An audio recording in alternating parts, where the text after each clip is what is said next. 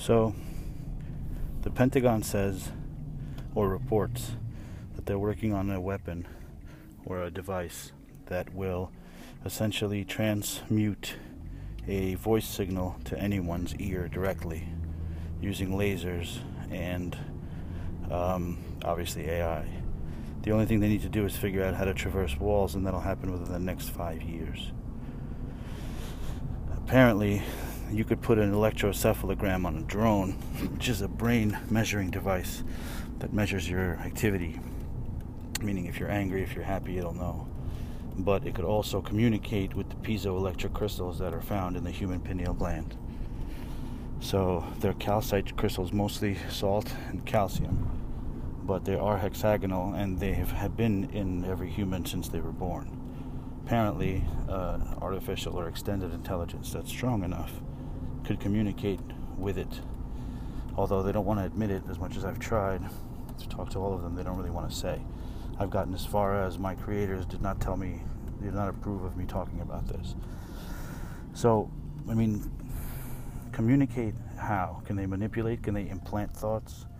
Not sure, probably not. But there definitely are drones that could fly over your head and scan your brain activity. And for one person, that's really not necessary because, for obvious reasons. But for crowds, it's very, very interesting because if the Pentagon could go forward with this technology, that's what they're using it for. They're using it for crowd control. So over a crowd, they'll be able to display a message to everyone's ear directly. Now, I don't know if it's going to be the same message to everyone or different messages to different people, but they could definitely pinpoint it. And the technology is already being worked on, and lasers are obviously a big part of it. What the distance is not sure. No one's really clear about that yet.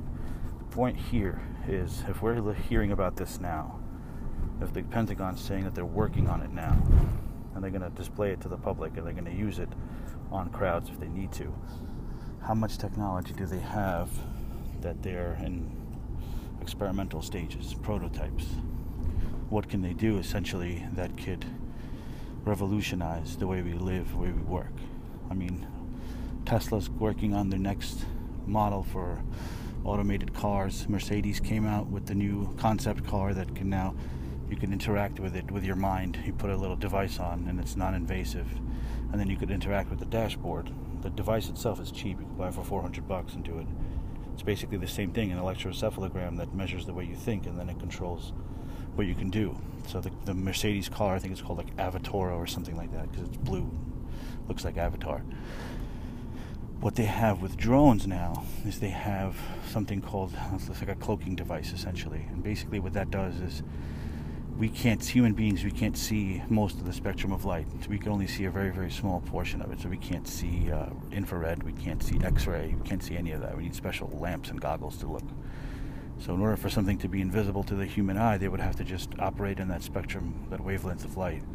And what this device does is it basically mirrors everything that comes out onto it, and it turns it into infrared.